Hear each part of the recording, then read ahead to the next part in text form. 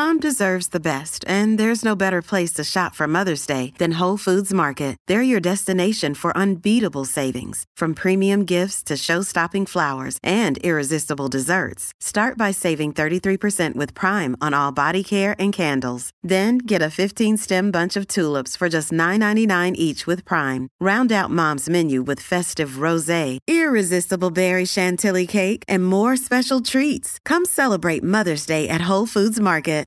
Think you know the Brooks Ghost? Think again. Introducing the all-new, better-than-ever Ghost 16. Now with nitrogen-infused cushioning for lightweight, supreme softness that feels good every step, every street, every single day. So go ahead, take your daily joyride in the all-new nitrogen-infused Ghost 16. It'll turn your everyday miles into everyday endorphins. Let's run there. Head to brooksrunning.com to learn more. Welcome to USA Football's Coach and Coordinator Podcast, where top football coaches from around the country share their stories, philosophies, concepts, and strategies to help you get better on and off the field.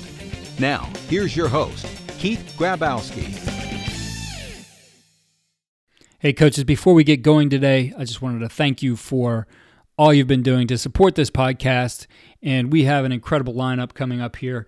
We have just about every major college conference represented. We have a ton of FBS coaches, Division II coaches, Division III coaches, some great high school football coaches coming on the podcast to share with you and help you grow professionally during this time. I really appreciate all of you asking your questions on Twitter. Please follow me at Coach K. Grabowski for our daily updates on our guests and your opportunity to ask questions. We will read them on the show and attribute those to you. So please contribute to the show as much as you can. I also want to talk to you a little bit about our football development model, which is something we've rolled out here at USA Football. And this is really for you to be able to help your youth football programs develop. It's about a long-term athlete development plan. It's something that comes off of the American Development Model, which is something that the USOC has put together.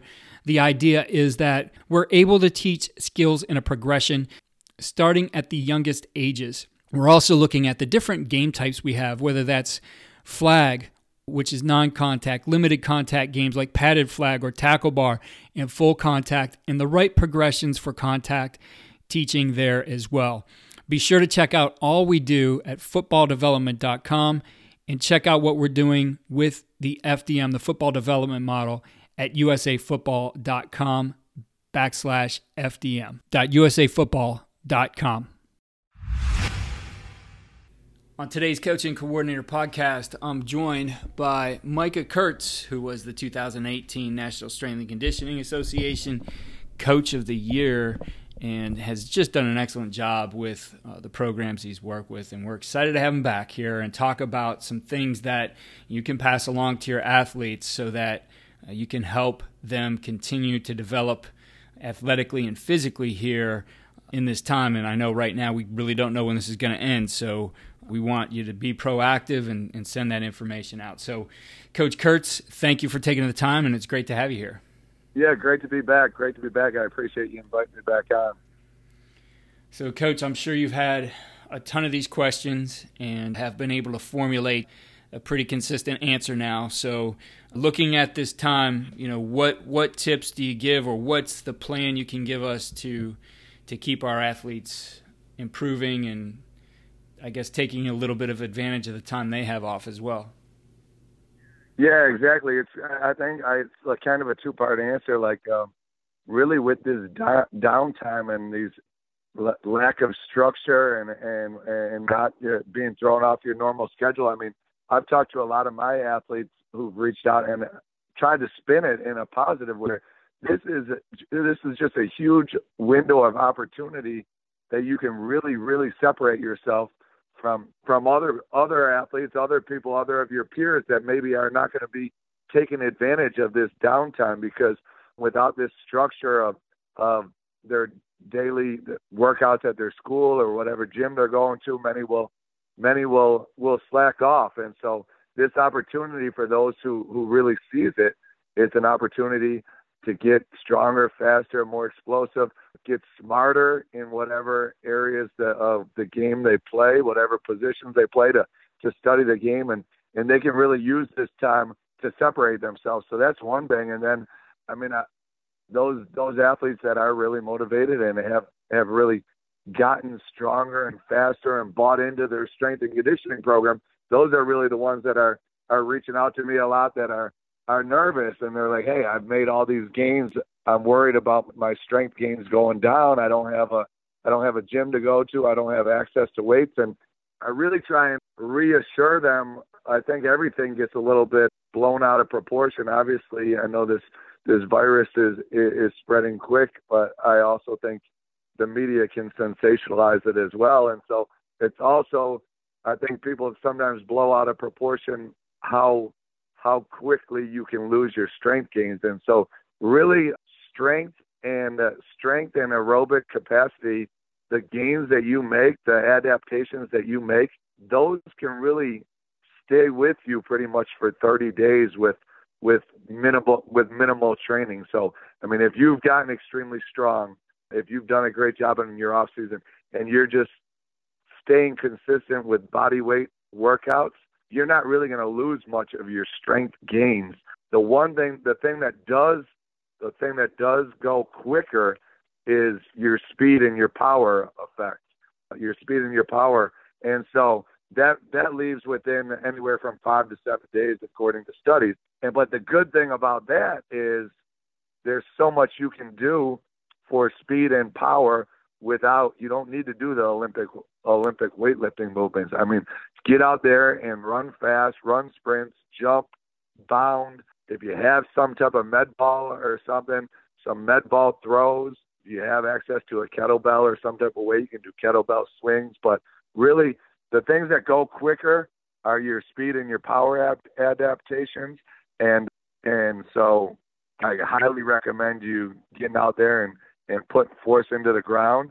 And the good thing about it is you can do that without weights, and you can do that on your own and get out in your yard or in the street or in the driveway and run some sprints and do some explosive broad jumps and vertical jumps and vertical jump to broad jump. And any of that stuff's going to help really maintain those speed and power adaptations. Yeah, I think you make some important points there, and I appreciate you especially sharing those numbers on how those gains might start to decrease. And so I think the best would be if we could just put together, a basic kind of protocol for each of those. So let's attack the strength side of it first, right? We've been in the weight room, we've been doing a lot of presses or cleans or lunges or whatever it might be to build squats, to build up our strength. If you could go through, I guess, over the course of a week, kind of just frame out something basic that our high school athletes especially could use to maintain that, and then we could attack the other side with the speed and explosion afterwards. Again, I think a lot of our athletes, no matter if they've been in the weight room if they're high school athletes or college athletes, they've been in the weight room for the most experienced ones, might have been in there for 3, 4, 5, 6 years of training. You always can improve your form and improve your technique. So one thing that they can really do during this time is really hone in on any limitations they may have. If they struggle with the squat form where they have tight hips or tight ankles, like this could be really a time to really kind of slow down and really hone in on correcting any restrictions that you may have and really improve your form so that when you do get back in the weight room, you're going to be better for it. So I think as far as a strength workout that athletes can do, I mean, again, it's all going to be body weight. I mean, you're going to be able to do your double-legged body weight squats. You can do single-leg squats, rear foot elevated squats with your foot behind you, lateral lunges, forward lunges, reverse lunges. All of that's going to be able to give you continue to be able to keep your strength gains. And so, I mean, I would recommend probably at least 2 days a week and would try to make it more of a total body workout where you can hit your lower body with your lunges, your squats, your single leg squats, and then obviously you can do a lot of push-ups. But again, you want to make sure that you're doing pulls. So if you have any type of chin-up bar or even a band where you could do band pull-aparts or or any way that you can figure out how to hit that upper posterior chain. You'll get a lot of lower posterior chain by being able to do some single leg hip thrusters and even banded RDLs you could do. If you have a band, there's a lot that you can do. So I would recommend at least 2 days a week of total body workouts, and you can modify the volume according to how hard you want to work. You can modify the tempo if you want to incorporate eccentric movements, or you want to incorporate isometric holds. I mean, there's plenty of ways to modify it to make it more difficult, and then you can always finish off your workout with some type of metabolic finisher where you're trying to do as many rounds of a few exercises as possible in a certain amount of time. So, I mean, there's so much stuff that you can do. And again, like I said in the beginning, like, this is a way to get creative. This is a way to attack your weaknesses. And this is definitely a time for those motivated athletes to separate themselves from their peers who may not be doing this stuff. So that takes us to the speed and power side, which you said starts to diminish. Those gains start to diminish after 5 to 7 days. So that's going to be probably an area. I'm sure our athletes are all aware of all those body weight things they can do, but this is an area that they want to make sure they stay on top of. So I guess with this, ideas for what as far as they should do, and then, the frequency, the rest periods, those kinds of things. Yeah, so whenever you're training for power, whenever you're training for speed, I mean, I make sure to really hammer this home to my athletes. I mean, when it's a speed day, I hammer into them and say, this is speed training. This is not conditioning. We're running whatever number of sprints. I'm going to give you 100% full recovery in between each sprint. But that means every single sprint, you need to go 100% full speed. I tell them all the time, in order to be fast, you need to train fast. So if you're not running a sprint full speed, it's not speed training. You're not getting faster. So I think that's one thing that I would talk to everybody listening. I mean, don't worry about going out and running a mile or running gassers. Like, I would focus on getting optimal power and speed work in and having full recovery in between. And again, I would recommend that 2 to 3 times a week. And it could be, one day could be speed training, one day could be some type of agility training, one day could be more of a plyometric and footwork training. So, I mean, just off the top of my head, you could do the first day of the week, you could do speed training. I'd recommend anywhere from 8 to 15 sprints, depending on the distances. Obviously, the shorter distance, the more sprints you're going to be able to run. So it's just a rough guideline off the start. I mean, you could run 4 10-yard sprints, 4 20-yard sprints, and then like 2 40-yard sprints, and that would be a great day right there after a full dynamic warm-up and cool-down. And then the next day could be an agility day. And again, going back to using this time to really hone in and hone in on your weaknesses. I mean, there's so much body control and learning how to absorb force and shin angles and body position in change of direction and agility. Like, this is a time where you can really, really take your time and focus on proper shin angles and we talk about edges and angles in our agility training, where when you get in and out of your breaks, you want to feel the proper edges of your feet. If you're changing direction, you want the body weight on the inside edge of one foot and the outside edge of another foot. And then angles, or getting proper shin angles and the ability that your core plays into being able to change direction. If you want to change direction, your upper body also has to be in the proper angle to be able to change direction. So this is a time where you can really take your time, where a lot of times when we're doing agility training with a big team, we're just running, we're running through as many reps with as many kids as possible. This is a time where you can really slow down and focus on good body control. So again, I mean, there's so many things you can do for agility training. The NFL combined drills, the 5-10-5 shuttle, the L drill, the T drill, and then any types of box drills or X drills you want to do. There's so much stuff out there. And then you could do just a plyometric day where you're incorporating vertical jumps and broad jumps and leaps and bounds. And then, I mean, the tried and true, which is one of the best exercises you can do, and a lot of us have gotten away from it, is just jumping rope. I mean, that is one of the best things that you can do for low-level plyometrics and for building up your aerobic endurance. So, I mean, I think and you'd be shocked at how many kids don't know how to do it. So, again, to use this time to learn a new skill and to, like you said, the old school jump rope. But I mean, I think a good starting point would be doing a speed day one day a week, doing a change of direction agility day one day a week, and then a plyometric day one day a week.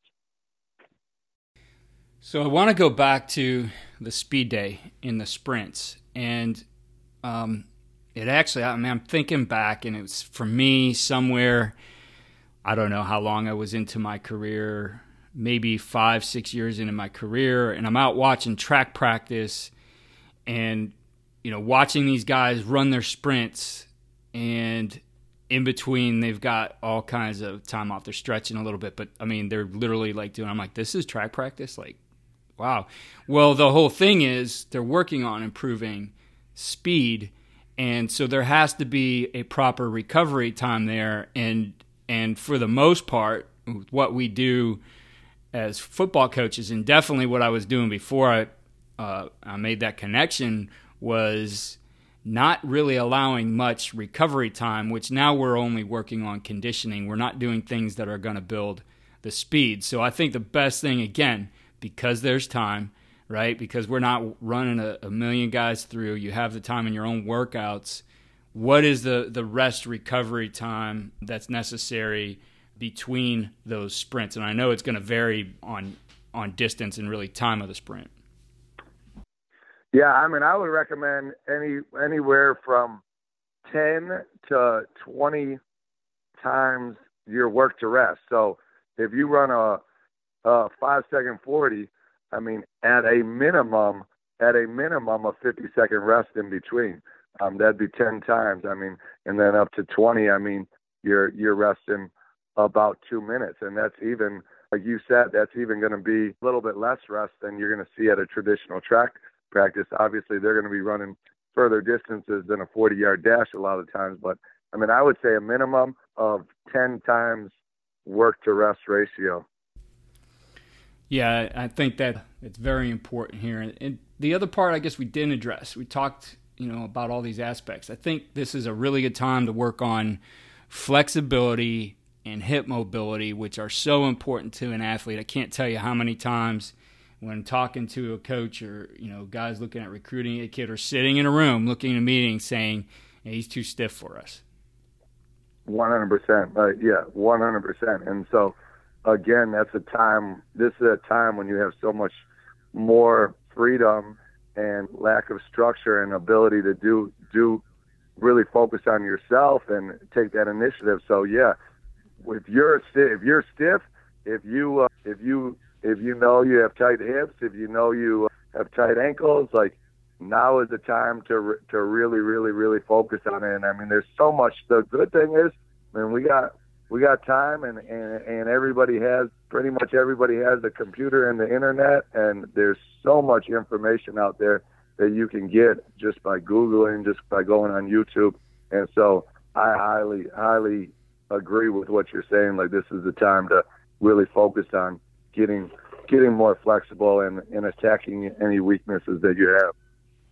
I know one of our favorite things to do was with the hurdles, and we have been doing these a long time, back from when I was coaching high school, but I've seen it make its way into, the activation period. The dynamic warm-up for a lot of college practices is the hurdles. You're going to see hurdles out there, and guys both working to step over those the proper way, and there's some key details to that, as well as go under those things. And while none of us have hurdles sitting around our house or in our yard, very easy to take a rope or a broomstick and put that across 2 chairs or something like that, attach a rope to a couple trees, and be able to work those exact mobility drills, because you don't need a series of those. You could just go back and forth.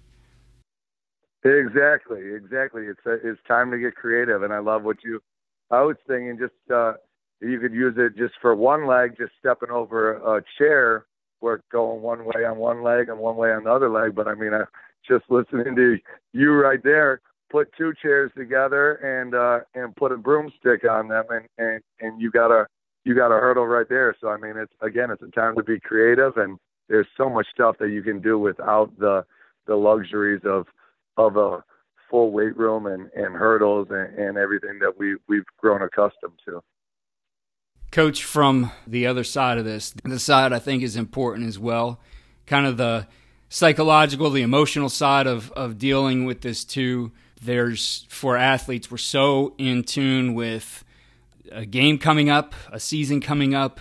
Is something at the end of this that we're working for? Any recommendations in how to handle the unknown? There is not necessarily a target right now because we're not sure when this might end. I don't know if you know Jeremy Boone. Jeremy Boone's an unbelievable strength coach, and he's also gone into coaching leadership. And I was just on a call with him yesterday, and I had some great pieces of advice for all of us, for our athletes, and then also for us as coaches, where we're going through this time of uncertainty, and we're all very anxious, and we're all workaholics. And I think the only one that's working nonstop now is you, with all your interviews you got lined up. But I think a great exercise is you could reach out to and some I know people do that have already done this since football season has already ended, where you already had your end of the year banquets and everything. But a great thing, if you haven't done, or a great thing to revisit, is reach out to all of your seniors that just finished and have them write a legacy letter about their time with the program, and really I think one way to make it even better is write about their jersey number and what it meant to them, the trials and tribulations they went through, how it helped influence who they are, and write that letter about their jersey number, and then they can pass that on to whoever's going to wear that jersey number next year. And so it's a way for them to stay connected. It's a way for that guy who's going to be taking over that number to really have more, is going to mean more to him. So in that aspect for the athletes, I think that's one way for them to continue to stay connected and keep their mind off what's going on a little bit, and really to be able to reminisce about all the great things that they've gone through as part of the team and in football. And then for coaches, I mean, we're going nonstop, and now we have a little bit of a downtime. And I mean, I think coaches could take the time to write a note to each senior, a handwritten note to each senior on their team, or even, I mean, we got a lot of time, who knows how long, write a handwritten note to every one of your players on your team, and just talk about what they meant to the team and how much they meant to you, for sure. And then even going further than that, which is something that I'm going to definitely attack here in these next few weeks, is write a note to the parents of your seniors, or if you have the time, to the parents of all of your players, and just talk to them about how it's been an honor partnering with them to help their child reach their maximum potential. And that's going to go a long ways to building the culture on your team, building buy-in on your team, which everybody wants and everybody talks about, and just being able to get everybody to stay connected during this time and kind of get their mind off all the crazy news that's going on. Exactly. Incredible ideas there, Coach, both from the strength and conditioning side as well as how to handle this, some of this time and really the connection and the suggestions for the letters, I think, are incredible. I really appreciate you taking the time here with us. For our coaches out there who might have a question or want to pick your brain a little bit, because I know that's happening quite a bit out here, what's the best way to contact you? Yeah, I'm got time on my hand now, so I'm really active on social media. Twitter and Instagram is @KurtzM3, KURTZM3, and then always I got a website, theathletemaker.com, www.theathletemaker.com, and then feel free to email me as well. I've definitely tried to get back to all emails. My email is last name, first name, kurtzmicah@gmail.com.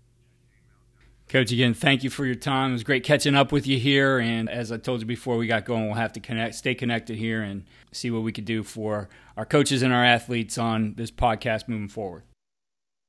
You're the man. I appreciate all you're doing for our profession. Thank you. Coaches, again, I want to remind you of what we're doing with the football development model. Please push this down to your youth coaches. I think this is a great way for you to get some organization and structure beyond what you've already done. Check it out, all of our program development for youth football at fdm.usafootball.com.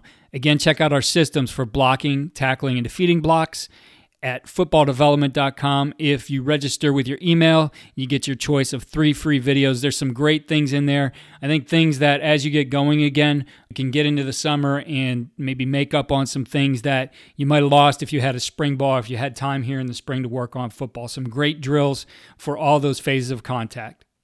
If you're enjoying the podcast, please head over to iTunes or your platform and give us a 5-star rate. If you have a minute, write a review. We really appreciate it, and we will read your review on our highlight show that we do at the end of the week.